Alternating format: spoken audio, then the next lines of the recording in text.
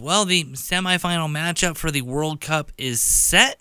We're joined by ABC News correspondent Tom Rivers from the Foreign Desk in London to break down this matchup. And there's some history on the stage when it comes to the World Cup this year.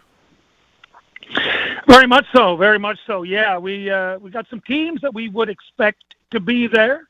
Some teams we didn't really expect to be there, but pretty exciting matches Tuesday and Wednesday. Tuesday semi is going to be Croatia and Argentina. Argentina, you would certainly expect to be there.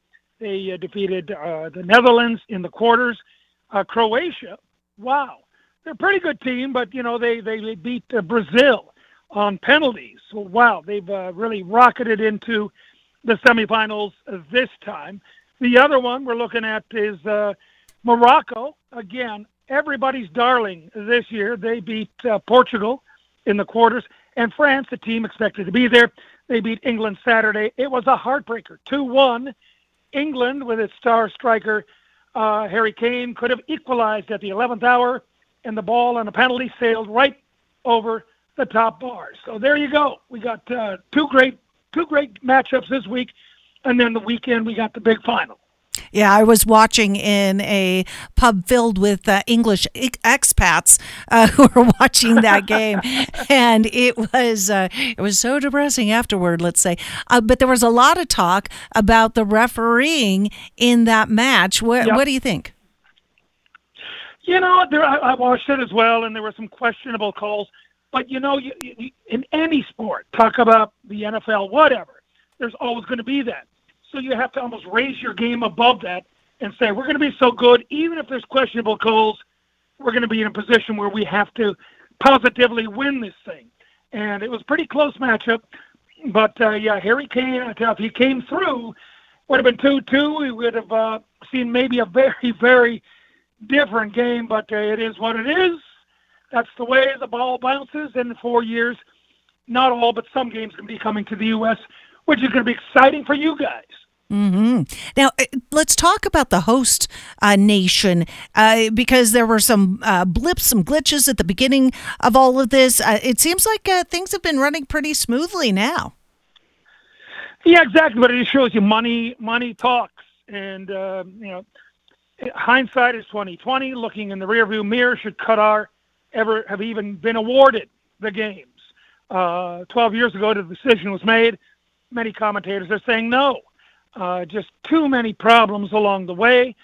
Concerns about LGBTQ concerns, down to the level of selling beer in the concourses in the stadium. That was, shot down 2 days before the tournament began. So yes, I think a lot of people are going to look back at this, if you will, Qatar games and say, it was really probably not the best decision, but it was one. And these groups, too, on that level in FIFA, there's all potential or allegations of collusion, saying, well, if you help me this time, you'll scratch my back next time.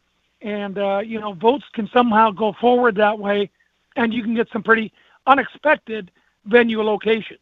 Well, and it's very similar to what we saw with the World Cup games a few years ago back in Russia. A lot of talk, very similar to what we saw in Qatar leading up to. Then the whistle blew, and really all attention was on the pitch. And it seems like it's kind of following that same pattern. And really what FIFA officials were hoping for, that once all the action got underway, it was more talking about what was happening on field than off field. And that might be the legacy that gets left as well.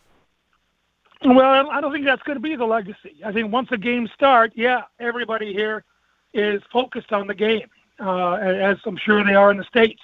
But aside from that, there are a host of questions that are nagging and will not be sports washed away.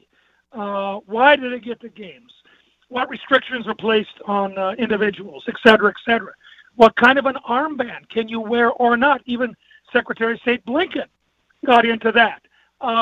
It's about freedom of expression, and you try to separate sports and politics, and as you well know, it's very, very difficult to do sometimes. Absolutely. And there was a World Cup question that, we were missed to have asked you a couple weeks ago. So if we can go back in time just a bit, when we had that big match between the U.S. and England, what side were you rooting for?